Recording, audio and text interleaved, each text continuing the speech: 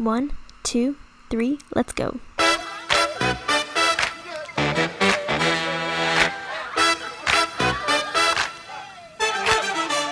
You're listening to WJMS Media, where media is reimagined. You can find us on our Instagram, Facebook, TikTok, and Twitter.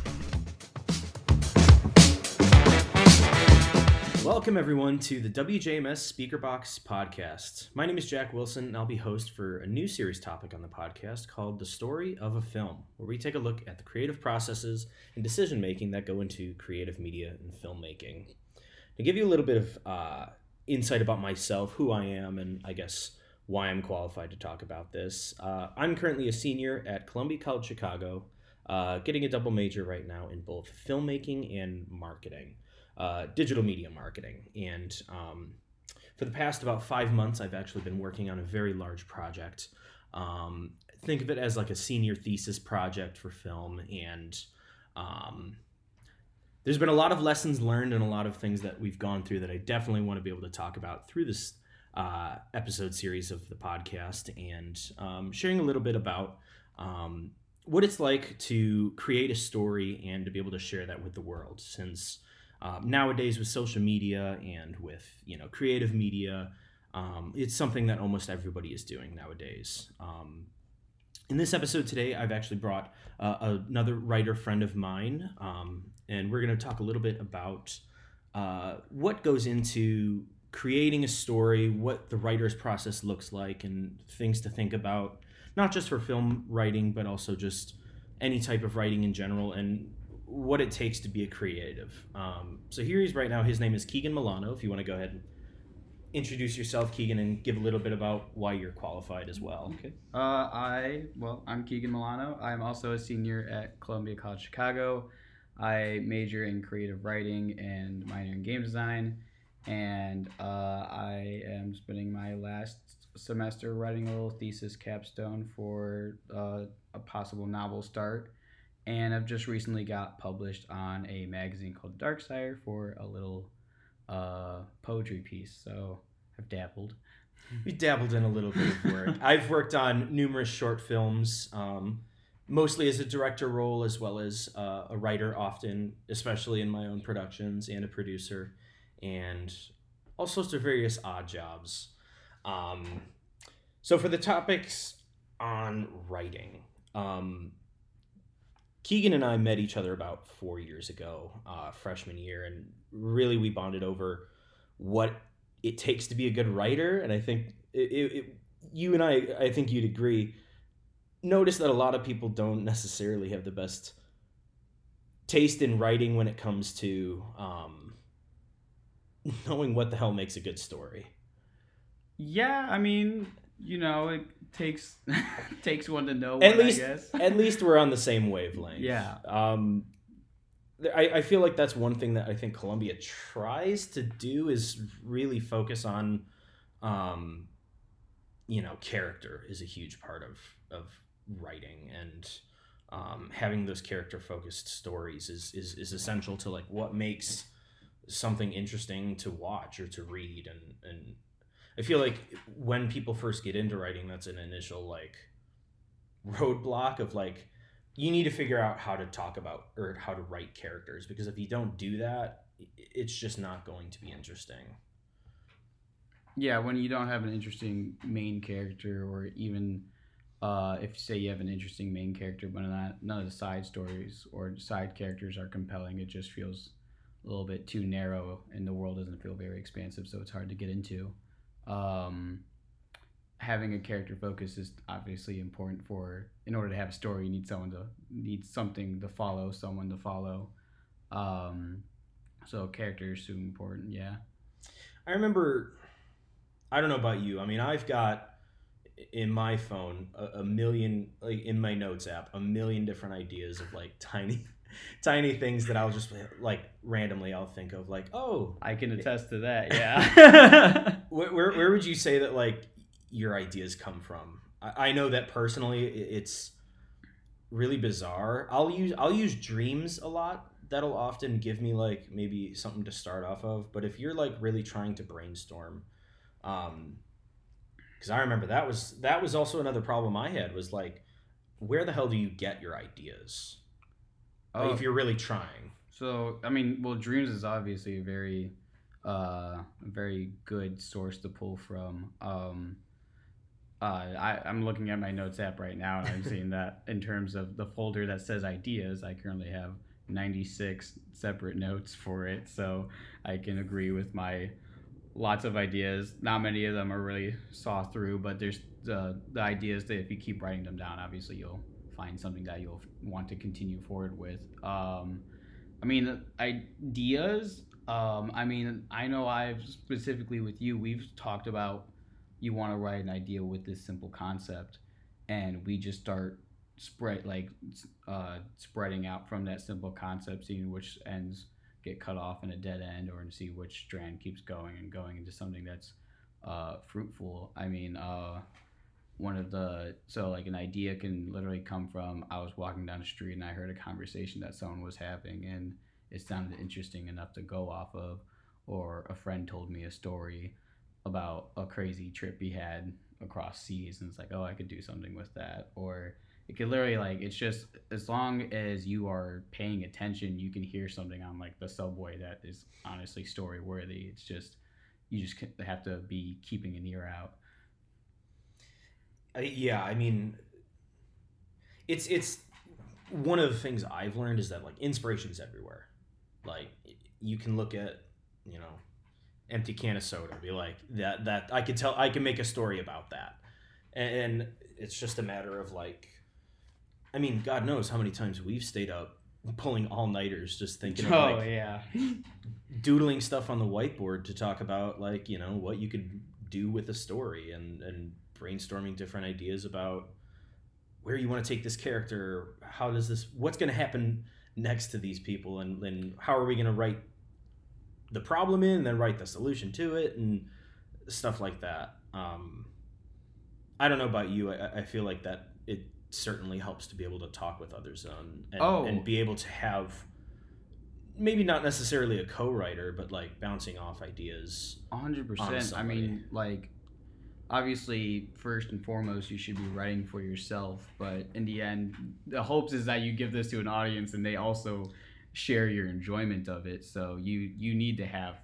peer review and feedback in order to know what works and what might not work, because there's always the issue of creator versus audience dissonance, where you feel like you can understand the context of something because obviously you're the writer of it, but then you throw it in front of someone else who doesn't have that context of the idea in mind, and they're like, I have no clue what you're talking about right now. Right. So having peer reviews, or just having a sample audience or something, is a very important factor in the creative process. One thing that I think you kind of brought up was saying, like, oh, this one thing leads to another thing or something like that. And one of the big things that I've stuck with when it comes to writing anything is the causality, where this scene happens. Okay, what in this scene causes something to happen later on? Like, if the big importance is everything in your story, everything in your script, each scene should be driving the story somewhat. If you have a scene where you're like, I wrote this whole scene out, but once this scene is over, it didn't really change anything in the long run, or it doesn't cause anything else to happen, then you don't need that scene in it. If you have a scene where these two people fight, okay, so what did that fight cause later? Do they go and tell people about it? Do those people get involved? When those people get involved, how do they change it? Do they go overboard? Do they overreact? When they overreact, how does the other person have? Like, there's just a constant feedback loop of action and reaction. The creators of South Park, Trey Parker and Matt Stone, they have a concept just like that, where they say, when you're pitching, like, the story, or when you're, like, trying to figure out the building blocks of your story, you should always end with but or therefore, as a way of showing that, like, continuance. So, like, if you're saying, like, this bank robber, is able to steal all this money, but he runs into the police and other problems happen. And it's supposed to like help you to try and practice, say like stuff needs to go wrong for your characters, and you really need to. I had another writing teacher. We both had Peditto. We did. He one of his famous lines was, "You got to put your characters through hell to really get the most out of them." And you really just got to throw problems at them, and like stuff may not go well for those characters, but that's what you need in order to, you know, change things up and make it interesting for them. So like being able to say, but this happens to those bank robbers, therefore they have to find a solution to it. You can't, like they say, like you never can use and. Like you can't say the bank robbers steal the money from the bank and then they get away. It's like, well, that's not an interesting story. Then you gotta like, now you gotta make something out of nothing. Boy and girl fall in love. No issues happen in their relationship. Right. They have kids, and then they eventually die of old age, surrounded by those they love, and nothing happens. Right.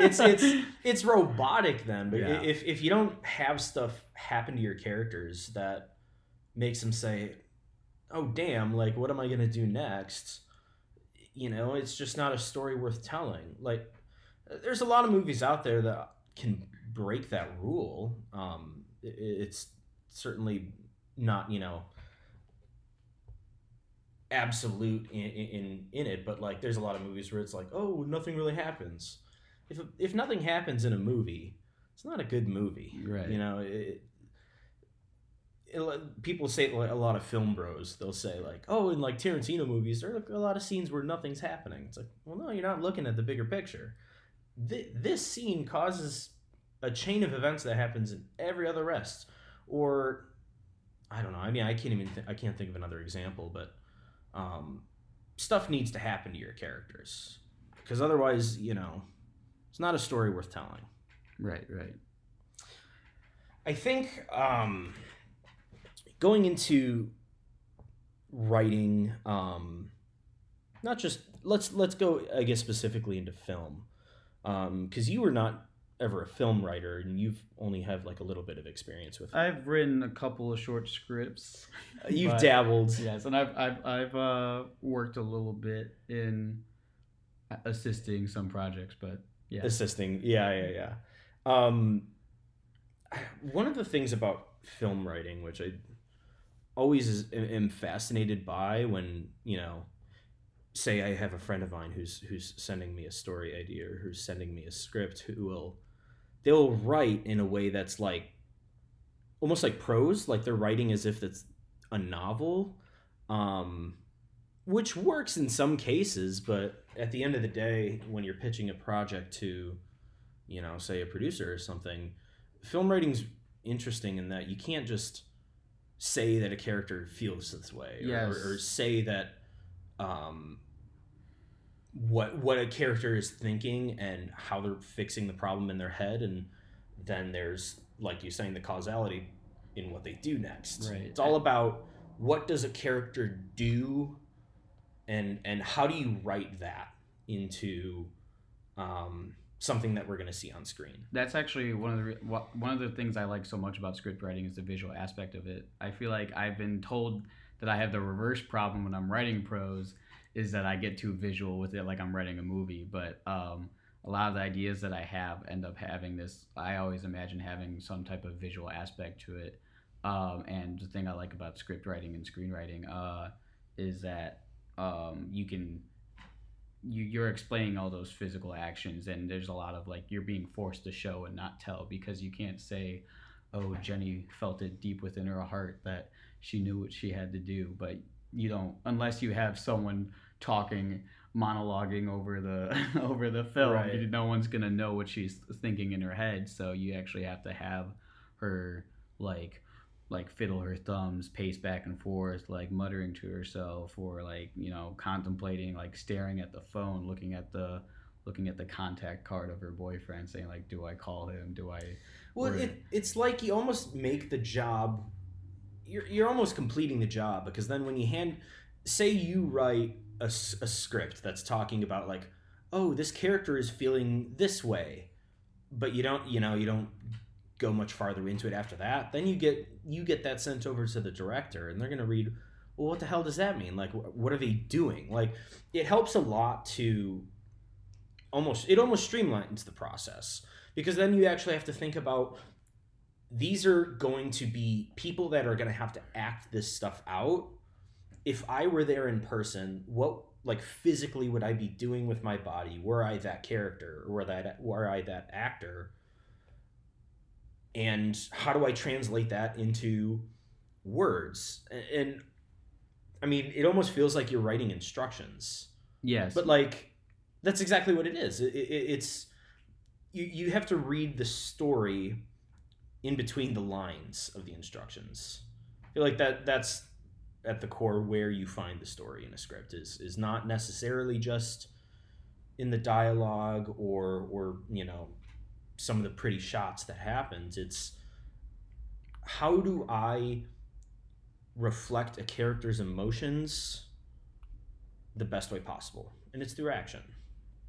Yeah, and like the screen, like with all the other factors that go into play with making a film, the writing part is essentially laying out the schematic and the blueprints. Like, you, because before there is anything else, there is the script. So it's the first thing that is made before anything else is done. So you have to have that in essentially a set of instructions of, like, this is what we're doing, this is what I plan for it to look like and how it's going to be made, and then you give that to other people who then go like, oh yes, we can flavor it up like this, or we can visually make it look this way, or an actor can have inflections in their voice with a certain line. But all of that stems from the foundation that is the person who wrote the script. Yeah, it's like, I'm a big believer that if you don't have a good script, nothing else can save the story. Nothing else can, or I guess can save the movie. Because, I mean, you can have just such unlimited creative control as a writer, or at least in our independent sort of setting, not necessarily with, like, you know, a studio or nothing, but you have so much creative control to just introduce so many details of what the world is that goes into, like, the world building and the character building, and really getting specific on what you think should happen in the story, whether they or not they keep that, you know, according to the director, or if the writer is the director, then there you go, you're already asserting your control. But, like, you can already make those decisions so that nobody messes up your vision, right. and you know, they stay as, like, true to what you pictured in your head as possible. Yeah, I mean, you can have an amazing actor, but you can have, and I feel like we've all been guilty of this at one point, but if you write down on the thing, they're like, oh, he didn't know what to do, or he didn't know what to say. Yeah. Well, the actor's going to look at that, and he also isn't going to know what to do or say. So you're just going to have, like, a whole streamline of just a weird blur of intent, when even at the start, it's like there's some type of uncertainty. So the more defined you have your script, and the more verbal, in a sense, of what you have going on the page, mm-hmm. there's more to work with. Well, it's like you're almost taking over jobs. Like, I mean, think of that as like a direction in and of itself. If you're already telling an actor what specific actions that they have to do, rather than, like, they don't know what to do. It's like they know what to do. How do you express that? And you can already, like, as a writer, you can already just skip the director's wishes and say, hey, this is what this character does. You need to do this. Right. The director can choose how to flavor it, but in the end, he still has to, you know, like, if the script is like he runs over to the guy across the bar and punches him, the director can do that any way he wants, but either way, he's running over. He's running over and he's punching that guy. Yeah. So yeah, there's that original control that the writer has by saying this is how it goes down. Yeah, and it's like 90% of the work's already done by the writer as soon as you get to set and start shooting, and the director is just able to make sure it's all cohesive and fits together. Right. Which is interesting. I don't know. I guess, like, what other, like, forms of writing has, like, that staggered control like that? Just because the nature of film itself is just so collaborative. Like I know you've done a lot of creative writing yourself as well, but that's just all on you. Yeah, in terms of like, unless you have like an edit, like your editor or Yeah. a publisher who's telling you, oh, like you should probably change this thing about what you want to write, or like what is it, what are you trying to do? Like, unless like they can give you pointers and stuff, but it's not like I write the book, okay, I don't have to go and be like, now I need someone to act out my book for me. Right. It's just the book's done. You can also afford, or I guess for screenwriting, you can afford to not need to write as pretty for what you're getting, because it's just going to, it's like, it's that ground material of like what the actors are going to do. It doesn't necessarily have to be pretty, whereas in regular creative writing, that's something you have to consider. And what, I guess, going off of that into a question, like, what do you, what makes you consider things that like make your writing stand out, and like makes your voice feel unique in writing? I mean, a lot of the years in Columbia was me trying to figure that out. And I feel like I would say that a big issue that some people might have is that they're trying to get what they think is the writer voice, and they let their perception of whatever they think that is overtake their own voice. Where if you think of if you're trying to write, say, like a fantasy novel or something, and then as you're writing it, you get the voice you're trying to get across is essentially the National Geographic fancy, right, well contained, and it's like, and they gallivanted across the plains, and very formal. You're losing your own self touch there, which we've heard National Geographic. We want something new. So I feel like the more you let yourself out there, like one thing I'm always proud of doing, or happy to do when I write in my work, is to let a swear out every once in a while. Let it fly out, because especially in a heated moment, in film or anything, people will curse, people will swear, people will joke around.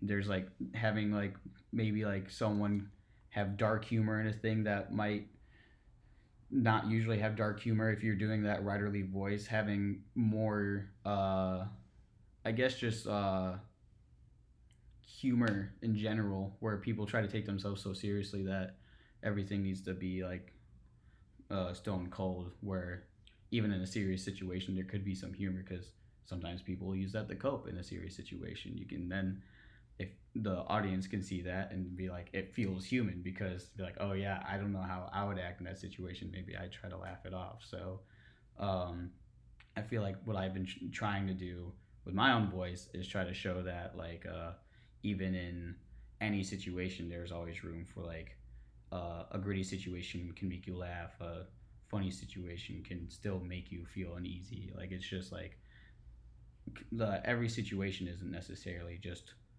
you're supposed to feel this situation. There's like different little pockets of everything in any situation that happens. It's nuanced. Yeah, that's the thing. Like, I mean, in any medium of art, sometimes it can take people years or decades even to like find their voice. Like I'm still not even 100% sure what my voice would be. Well, your voice in writing, voices change constantly as you get new experiences. Like, my voice is probably extremely different than what it would have been like 2 months ago. Oh yeah, I'm sure. Like, from freshman year to now, or from all the way back when I was writing stuff like in high school to now. Like, obviously, I think that's what makes it tough. Is like, how do you define your voice then? Like, is it in necessarily the language? Is it like the greater concepts of like the themes you hit, or like the arcs that your characters go through? And I feel like that's a big thing people not necessarily like struggle with, because it's almost a constant struggle. But like, right. How do you? I guess that's the step that everybody's always trying to get but can never find, is like finding that definition for themselves.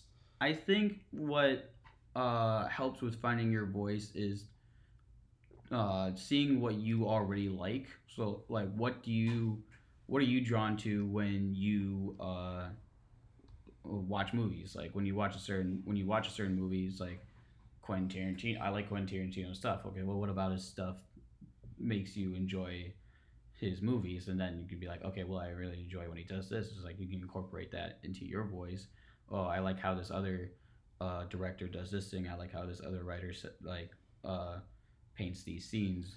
Like your voice is essentially just a collection of all the things that you like, and then you turn that and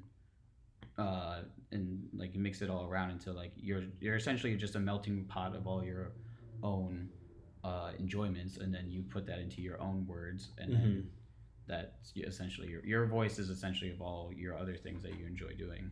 Aaron Sorkin's like a really popular example of like a writer who has like a really distinct voice, like especially for like film students. Like he wrote he did The West Wing, he did that Steve Jobs movie. I'm blanking on. Oh, he wrote The Social Network as well. Okay. And that new Trial of the Chicago 7 movie that I didn't see that one, but like he's got a very common style of like his characters will be they talk a lot, they're very articulate, but like it's, you know, still fitting with their characters, and like the back and forth or like the walk and talk between the two. It's interesting. It's like people find a niche, and like, you know, it's a long process, and it just takes constant work to just, you know, trial and error find it. It's much easier to start with a simple concept and then branch off of that, rather than trying to just come in with a complex topic. If you can start with something simple, like, oh, I really like what you're saying, like very sophisticated formal talking people or whatever. Like I want everyone to like articulate their words. I want everyone to basically be trying to one up each other with their, you know, sophistication or whatever. And then from there you can be like, okay, well, what setting does that work in? And then how can I make that interesting? And then you just, rather than trying to come in with multiple components at once, coming in with that one, just like, I want to make something where a lot of people just are super articulate. And then go like, okay, well, what setting does that make sense in? And then just go off from there. And then you turn that one simple like notion of what you wanted there, and then you span out, which can start with your voice. If you like want to be like, oh, I want to do something that really captures my voice, where I don't hold back on vulgarity or something. Like if everyone has a sailor's mouth, it's like, okay, you can do that. Where what setting would that make sense in, or what setting wouldn't that make sense in? And that would draw people's attention. If we have everyone in a professional office swearing at each other like it's no tomorrow, right? It's like, okay, well, now you kind of got my attention. Why is this happening? Strategy to it. There's a difference of, I guess there's like, has this been done before? And then also, can I do this well? Or has it been done before, and has it been done good before? Like, it could be done before, but that doesn't mean you can't. It's been good. That's very true. How much would you say that, like, I guess for film it's a little different, because that's sort of like, you know, you go big project to big project, or at least in terms of like production. But like, how, in terms of the writing process, how important do you think it is that like you follow it, say a schedule, like you're writing every day, every other day, or you're just, you know, writing even when you don't feel like it? I've looked into this, because I've tried having like a writing schedule, or figure out a writing schedule, and like if you like look around, everyone has their own crazy thing. Like sometimes their schedule is just whenever I have free time. Some people are, I have to write every night before I go to bed, or I'm a morning writer. I write up, and I wake up and I write right when I get up. And that's where my brain is like the most awake, and I can do that. But as long as you have some type of consistency, and I don't mean consistency as in like a schedule, like every Tuesday and Thursday at 3:00 I write, but like just saying, I at least want to write like 2 times sometime this week, or I want to sit down at least 3 times during the weekend to have this but like it doesn't have to. You don't have to allot yourself a specific schedule. If that works for you, yeah, do a schedule. But the having some type of know-how of what your writing habits are is very important. Obviously, if you have deadlines, you have to meet those deadlines. Yeah. So that changes things. So if you have a deadline, you might need to want to put a schedule down. But as long as it's a mix of when you want to write and when you need to write, and if you can find a little balance in that of this is the time I'm most comfortable with it, and this is the time I need to get it done. Sometimes I'll get those like literally last night I was telling you about it.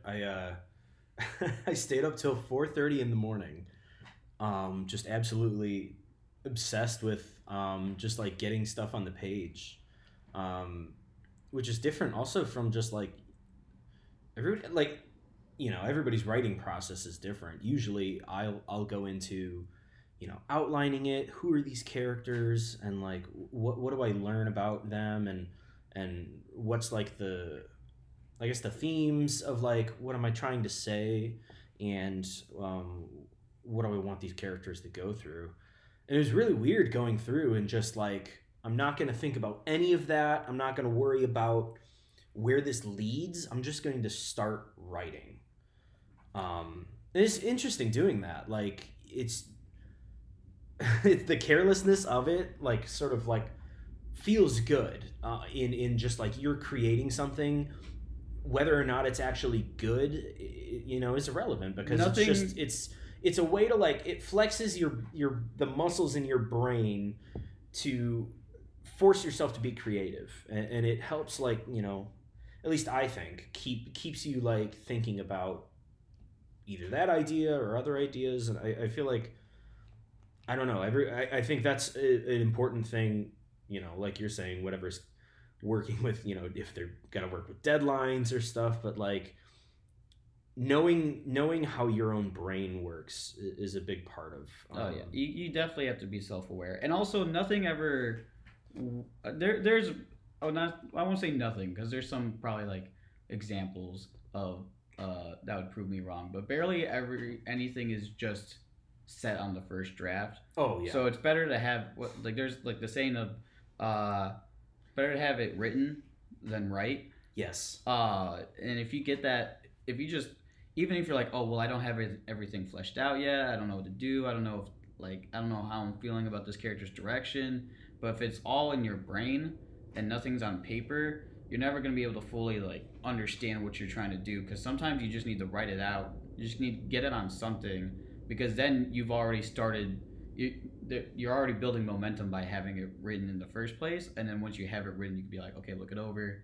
Okay, what do I want to change? What did I like? What I didn't like? And you start building that momentum to actually start the process. Well, along with like better to have it written than have it right. It's also because I mean we have another friend of ours. He'll fall into this trap of he'll have all these ideas, and I mean we have all these ideas as well of like just all these stories we want to write and create, but at a certain point you just got to get that on the page. Even a first draft that is unfinished or terrible, and you're never going to show anybody for the rest of your life is better than it's better to have that than just the idea in your head, because at least it's something that you can even physically just work off of. And one of our screenwriting teacher that we both had different years, one of his good tips is working on writing our first features, or just writing our own short films, is that you may, while you're writing, know that it's awful, know that it's terrible, but as soon as you have that done, you are instantly going to think of all the different ways that you can change it and make it better. And I mean, yeah, you should never work off of a first draft.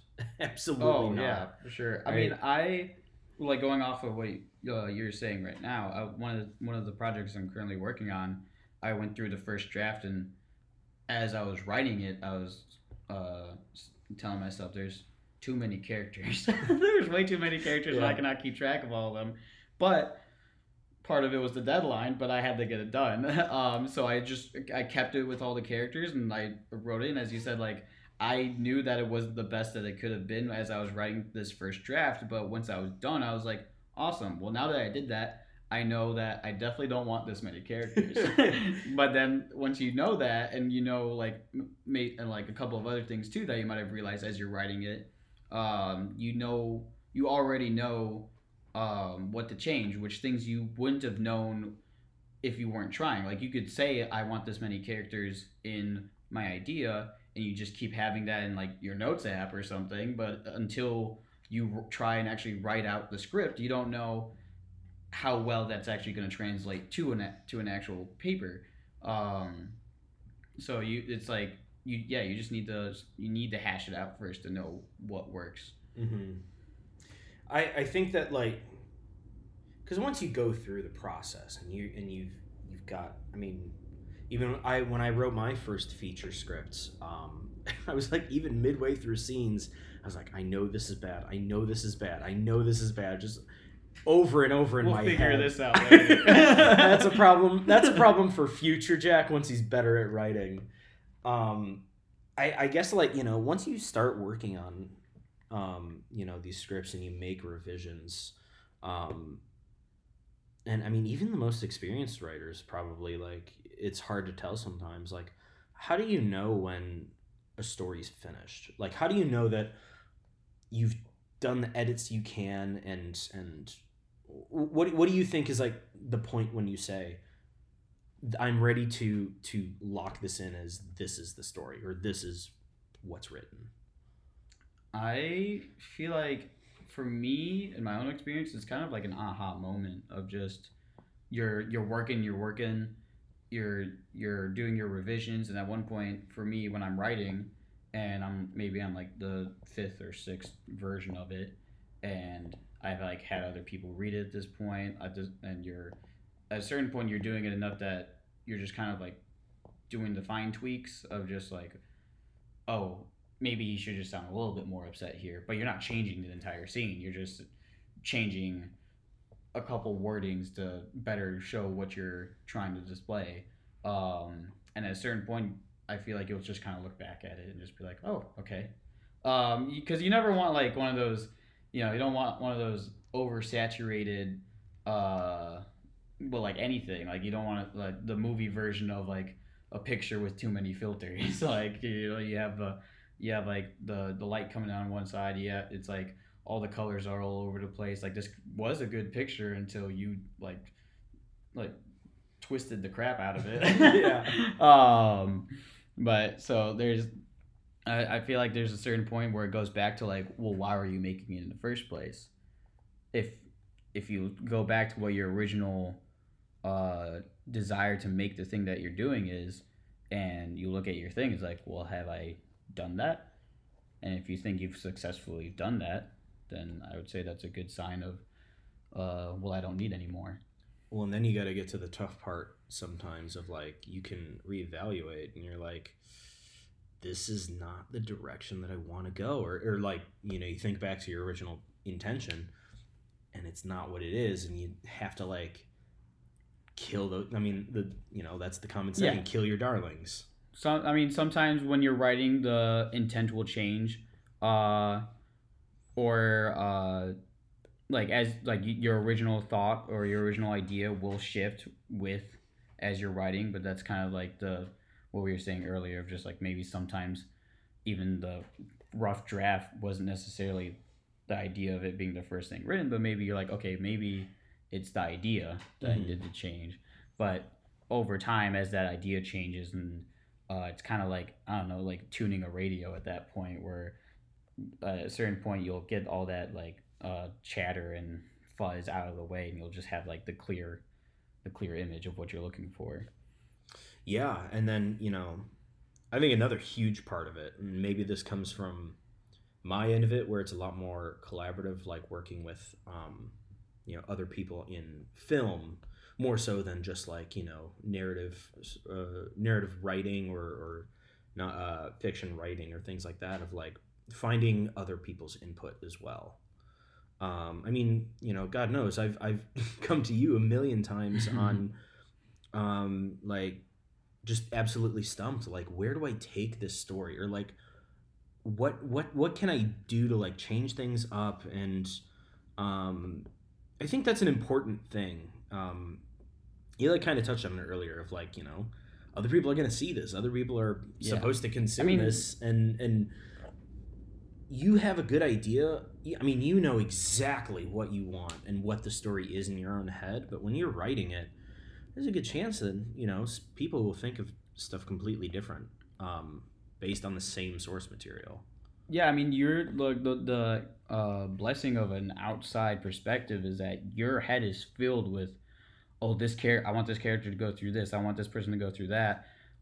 This scene is supposed to display this, and overall, I want the themes to capture this message, and then someone comes in without having any thoughts about that, and it can be like, well, what if this happens? And you're like, how did I not think of that? Yeah. So it's just you already have so many biases from your own writing that if there's someone coming in with an unbiased opinion, they could say something that you never would have thought of because you already had those other filters in your head, just like not even giving you the chance to go that direction, or even having like a fresh mind. Like, yeah, you can sit down and you're writing, and oh god, you spend so much creative like just energy pouring in those ideas that you have into it.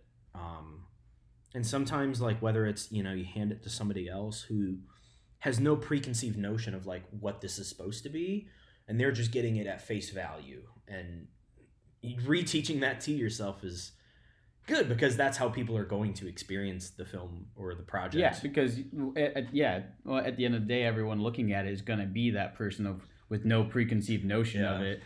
There's not unless you have that like prologue Star Wars text crawl. But everyone's going to come in, sit down besides maybe the trailer that they saw, and be like, okay, let's see what's going on. So like doing that to yourself not only maybe helps you give you a clear new pathway that you might not have taken earlier, but also gives you an idea of how are other people going to see this. I had a passion project of mine that we had just shot last year. Keegan also had helped me as well with shooting, and for years before even just working on the script and the actual story of it. The project was called 66. We shot it back in like last October, November. And we're still in the middle of doing all the editing and stuff for it. But I remember going through that. I mean, from initial idea to say when we had locked the script, that was about 3 years in the making of just, over and over, changing things, getting fresh ideas from you and other writers and other friends of ours who have that fresh mind, or the reason I brought it up was my best example was I had like a finished draft of it after like the first year of like working on it, and I had like stopped for almost like 6 months after that. I didn't touch it. I remember that. Yeah, and I didn't touch it. I didn't think about it. I was like, I gotta work on something else completely. It's out of sight, out of mind. I'll get back to it once I'm done with. And I think that was right when I was writing my feature. But I remember that I had, going in fresh mind, I was like, okay, I'm gonna do a full rewrite of the script, and I go through it, and I love that script. Like, that was close to the final version of what we had actually shot.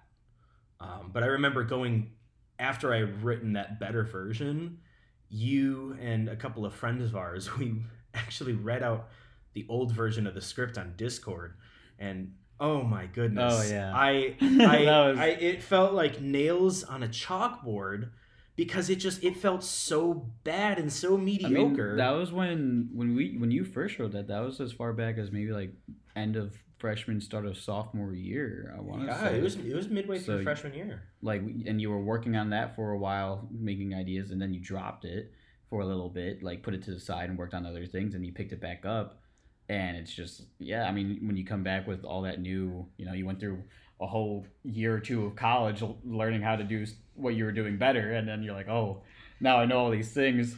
Or not even that. Like even if I say I didn't even learn a single thing, it's just like a matter of time helps so much to just like you give your brain a rest and going in with a clear head and like it's simulating that elimination of a preconceived notion of what this story is supposed to be.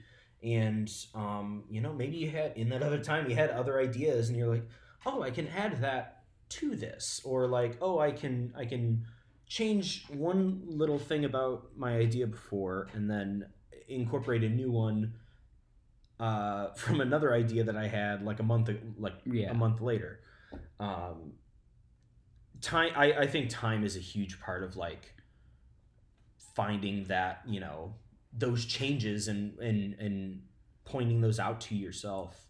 And I think that's what makes it hard to like know when you're finished, because I'm sure if I lasted another 6 months without working on it, then came back to it, you're like, man, this is really bad. It's just down to feeling confident in your own work, which is a tough thing to do. I mean, even just sharing your work at all is just a scary thing for a lot of people, myself included, even. And I've known you for what, 4 years now? Yeah, it's a big step. I mean, even after I got my first thing, even though it was published, which means people had to have liked it enough to put it out there, my parents would be like, oh, can he see it? And I'm like, oh, what if you don't like it? So it's all, no matter what, it's always going to be a struggle to want to put your stuff out there. But at a certain point, you can only polish something so much that you don't want to like just there's the step of putting the idea on paper and then putting that into the next stage. Like you can only if you keep worrying about getting to it as perfect as possible, you're never gonna move on to the next step. What you were saying earlier too, with being able to put it down and walk away from it, never throw any ideas away, because you'll never know when you have to.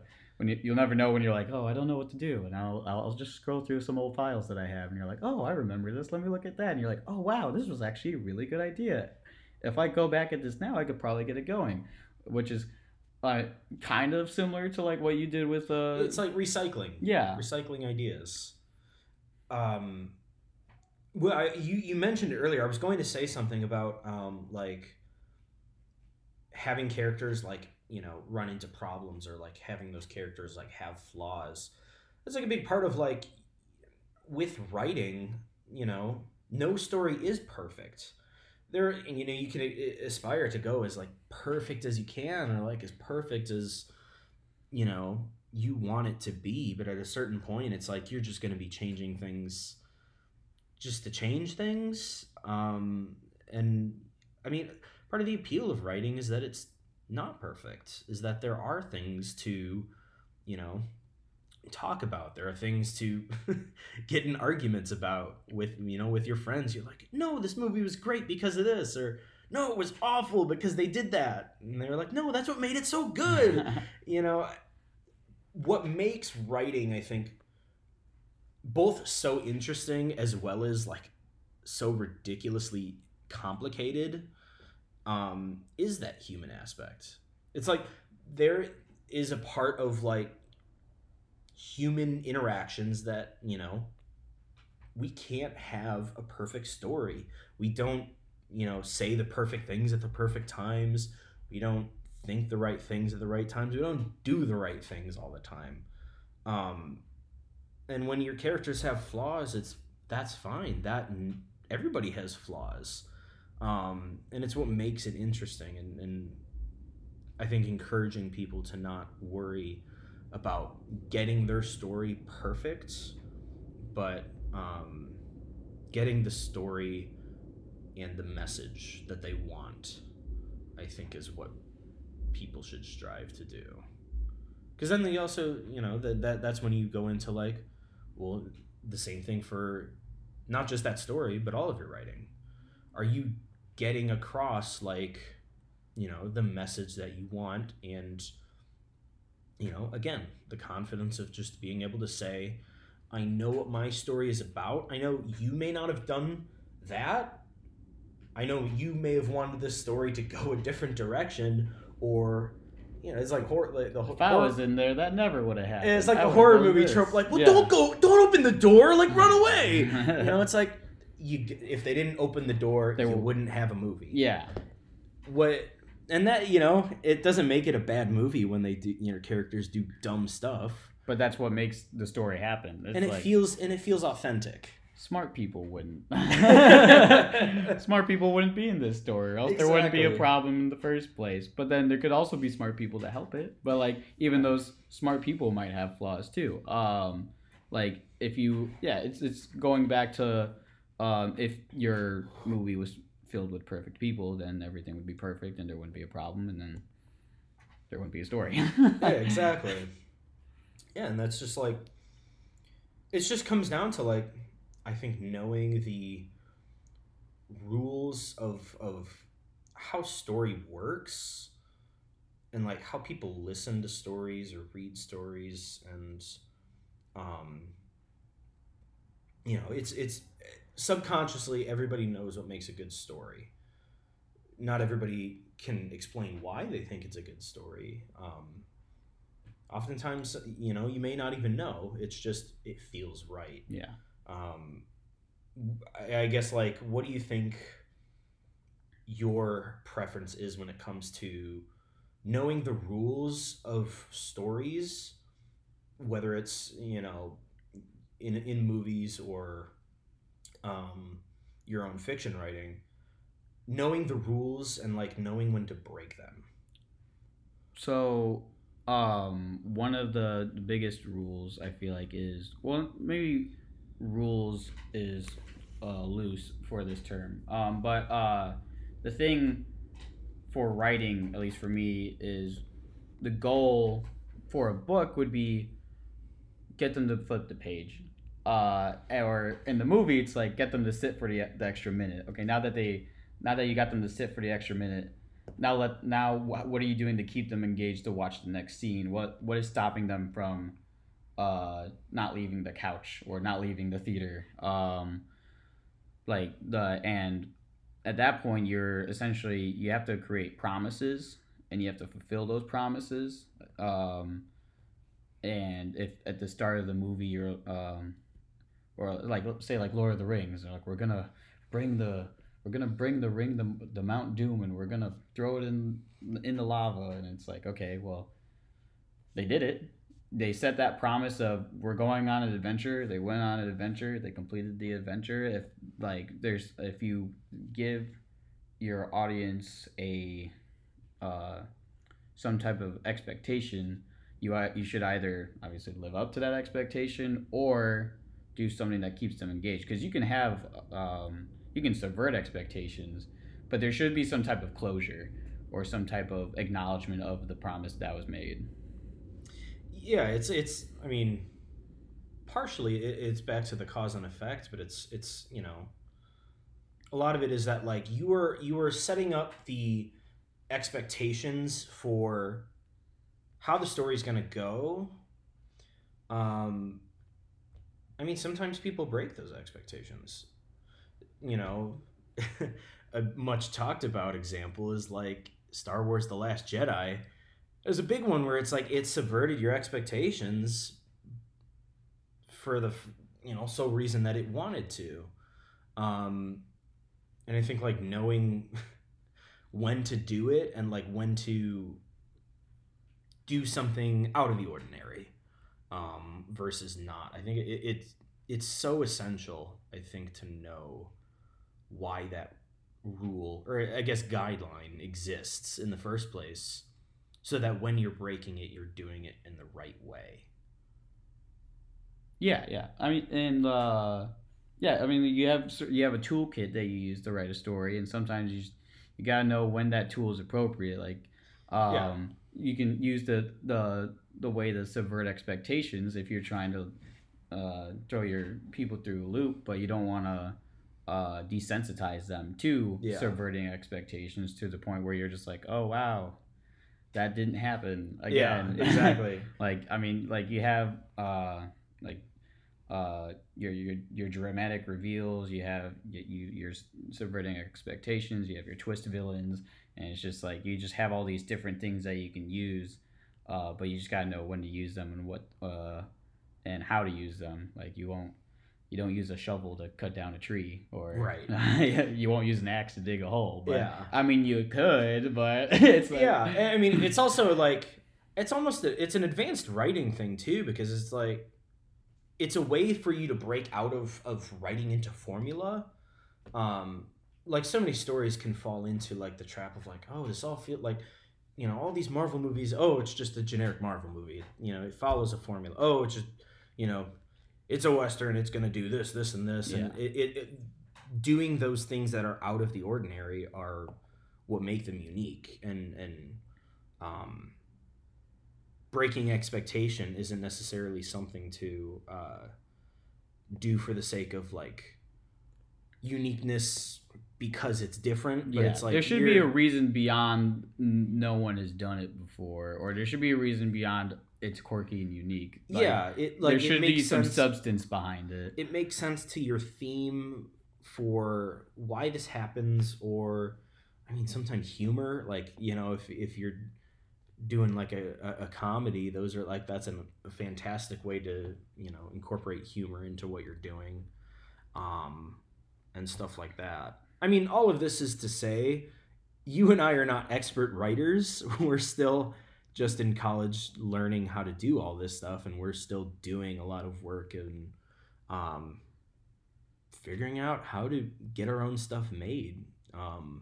The fact that you've been able to get something published is already quite the accomplishment, and certainly something to be proud of, and to know that like that's a good feeling that somebody really liked your work and wants to show it to other people. Hey, that's good. Not wow.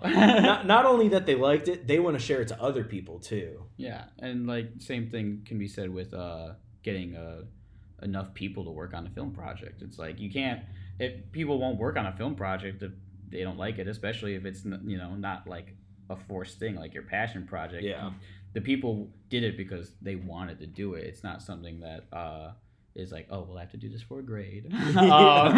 But it's I mean, there's something as you keep going and as you keep putting yourself out there, you'll find that there's people who agree and like what you do and want to either help you reach that vision or share your vision with others. So it's a fun thing to be like, oh, people like my stuff. Exactly. But that doesn't happen unless you get the work. You get the work and you just share it to as many people as possible, and you just get the feedback, and you learn your lessons, trial and error, snowballs into what you end up making. Yeah. Bringing it back a little bit, I mentioned earlier that there's another project that I'd been working on for the past 5 months. In our classes, there's a class called Cinema Directing 3. It's the third level course in the directing concentration for Columbia. Is a class that I had actually applied for. You don't just sign up, you have to actually, try to apply to get in, and you get chosen based on the story that you want.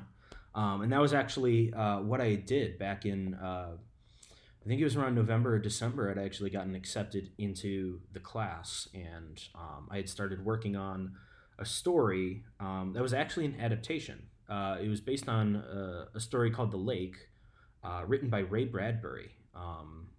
It was in the public domain, so I was able to use it. And it was, a story that I love. Go check it out. They have like the free PDFs for it online. It's super, super interesting. But I had read that back freshman year about 4 years ago. I actually had an old version of the script that I wrote back then just because I liked it so much.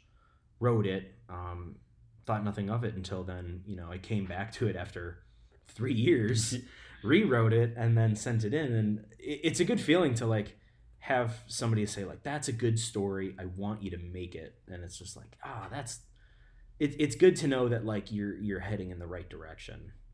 And that story was no exception. I mean, I'd spent a lot of time working on that. You've been working a bunch on that with me, like thinking. Yeah, I remember how vastly different. Like, I mean, it's vastly different from how it started. At least the script was.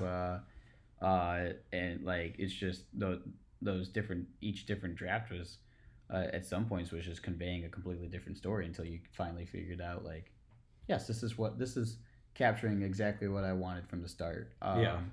And then you do that, and obviously other people agreed that vision was like, oh, we like this, so we should do this in our class. I mean, I thought it was a big risk going into it with an adaptation and not an original story, but it was like, I want to be able to show, like, I can write this thing based off of, a story written by a very famous and fantastic author.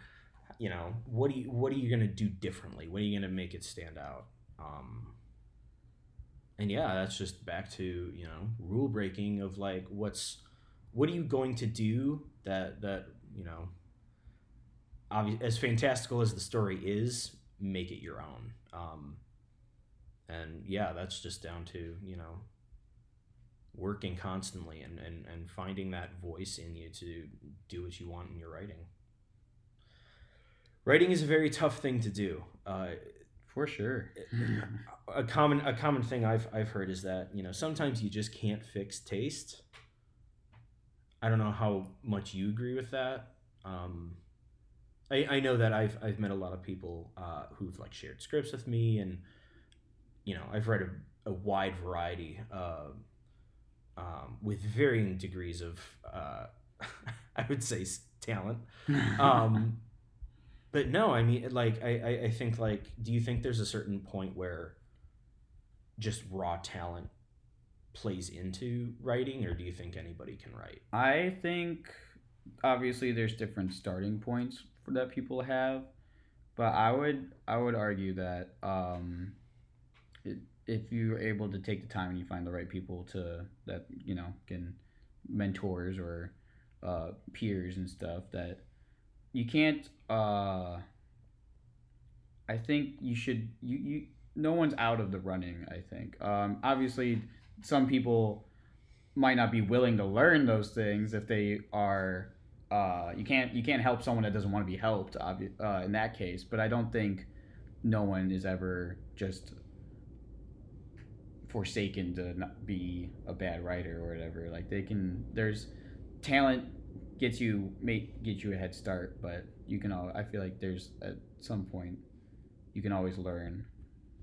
I know a lot of writers, they'll take from, like, say, movies they've watched or books they've read, and they're like, oh, I really like that, and they want to incorporate ideas and stuff. Like, do you think that's like a bad path to go, of like finding stuff that you like in other movies and like pulling them together into like your own? You should never be afraid to take things from things you like. I feel like if it's done well, people like it for a reason, and if you can do it, obviously you don't want to just straight up plagiarize it. It shouldn't be some Frankenstein monster of just like other created things, but taking like, I really like how this shot was done, and you can take that shot, but as long as it's not in just a clip from the movie, or it's like you're implementing the skills that someone else used. I mean, at this point, we've been around for so long that it's going to be impossible to think of a truly original idea. That's true. Anything that you think of is influenced from experiences you've already had. So if at one point, if you're trying so hard to not take from anything, you're going to have nothing to draw from, and you're going to have an empty palette. So I think it's completely fine to find something that you enjoy and incorporate aspects of it in your own thing. I mean, going back to the man we like talking about, Quentin Tarantino, a lot of his stuff is in some ways remixes of other things. Like remember there's Kill Bill. There's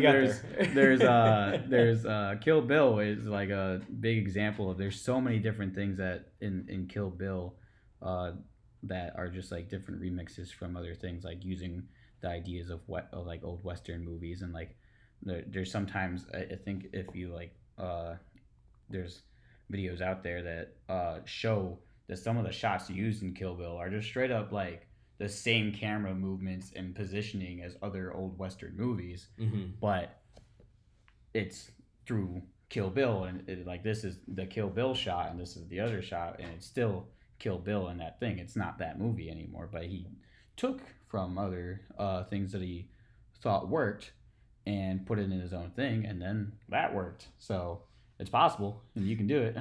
How important do you think it is to have like the best taste in like the content you consume, and like how that affects what you produce? Like the best comparison I could give is like, you know, a lot.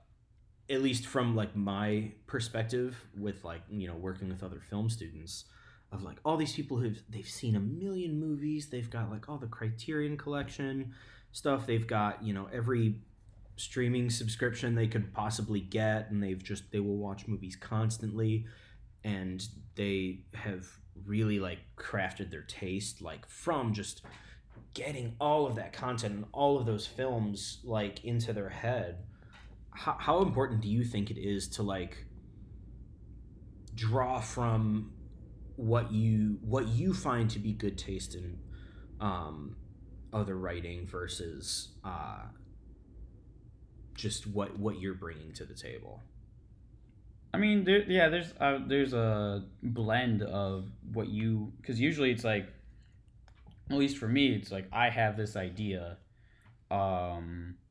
say it is sci-fi idea, and I want to portray this. Well, I might, for inspiration, watch Star Wars, or I might watch like Avatar, or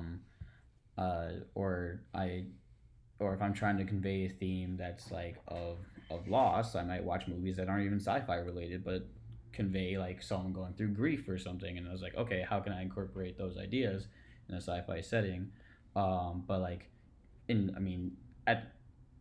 at some point, it's going back to where does the idea start? Obviously, you had an idea, and you want to have it done well, so you want to see how is it done well and what makes it not done well. You'll go find things that are examples of good movies that did what you're trying to do, and draw from those and see how you can twist it in your own way.